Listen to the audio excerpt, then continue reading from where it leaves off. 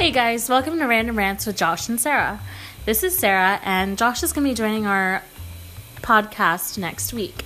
We're going to be doing this hopefully every week, but be patient with us because we may not be super on top of it considering he's kind of looking for a job right now. But I figured I'd just go ahead and tell you guys what this station is going to be about. So it's really just going to be me and Josh sharing our opinion, and you're welcome to comment and tell us what you think about these topics as well. And it's going to cover everything from movies to books to television shows to YouTube channels and board games and worship songs, just the apostolic lifestyle as we know it.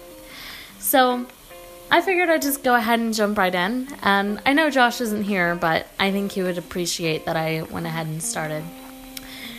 So this episode is going to be titled, When Your Husband Doesn't Tell You That the Mother-in-Law is Coming.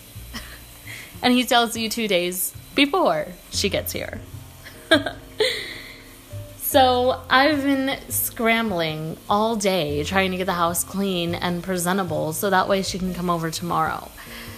Yes, today is Wednesday, and he tells me, sitting up, scared out of his mind in bed, and says, "Oh my gosh, baby, I forgot to tell you. She's coming over." And I was like, "Who is?" And he said, "My mom and my sister-in-law." And I was like, there is dirt on the floor. There are so many issues with my house right now, and you're about to tell me that my mother-in-law is going to come in and, run the inspector drill on me. At any rate, I love my husband dearly, and he and I, we love to joke and mess around with each other, but this time he wasn't joking. So y'all let me know what y'all think about when the mother-in-law comes to visit. What are your mother-in-laws like, and what is it like to, feel under pressure?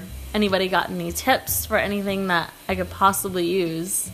So, y'all just let me know down in the comment section, and I'll see y'all there. See y'all next week.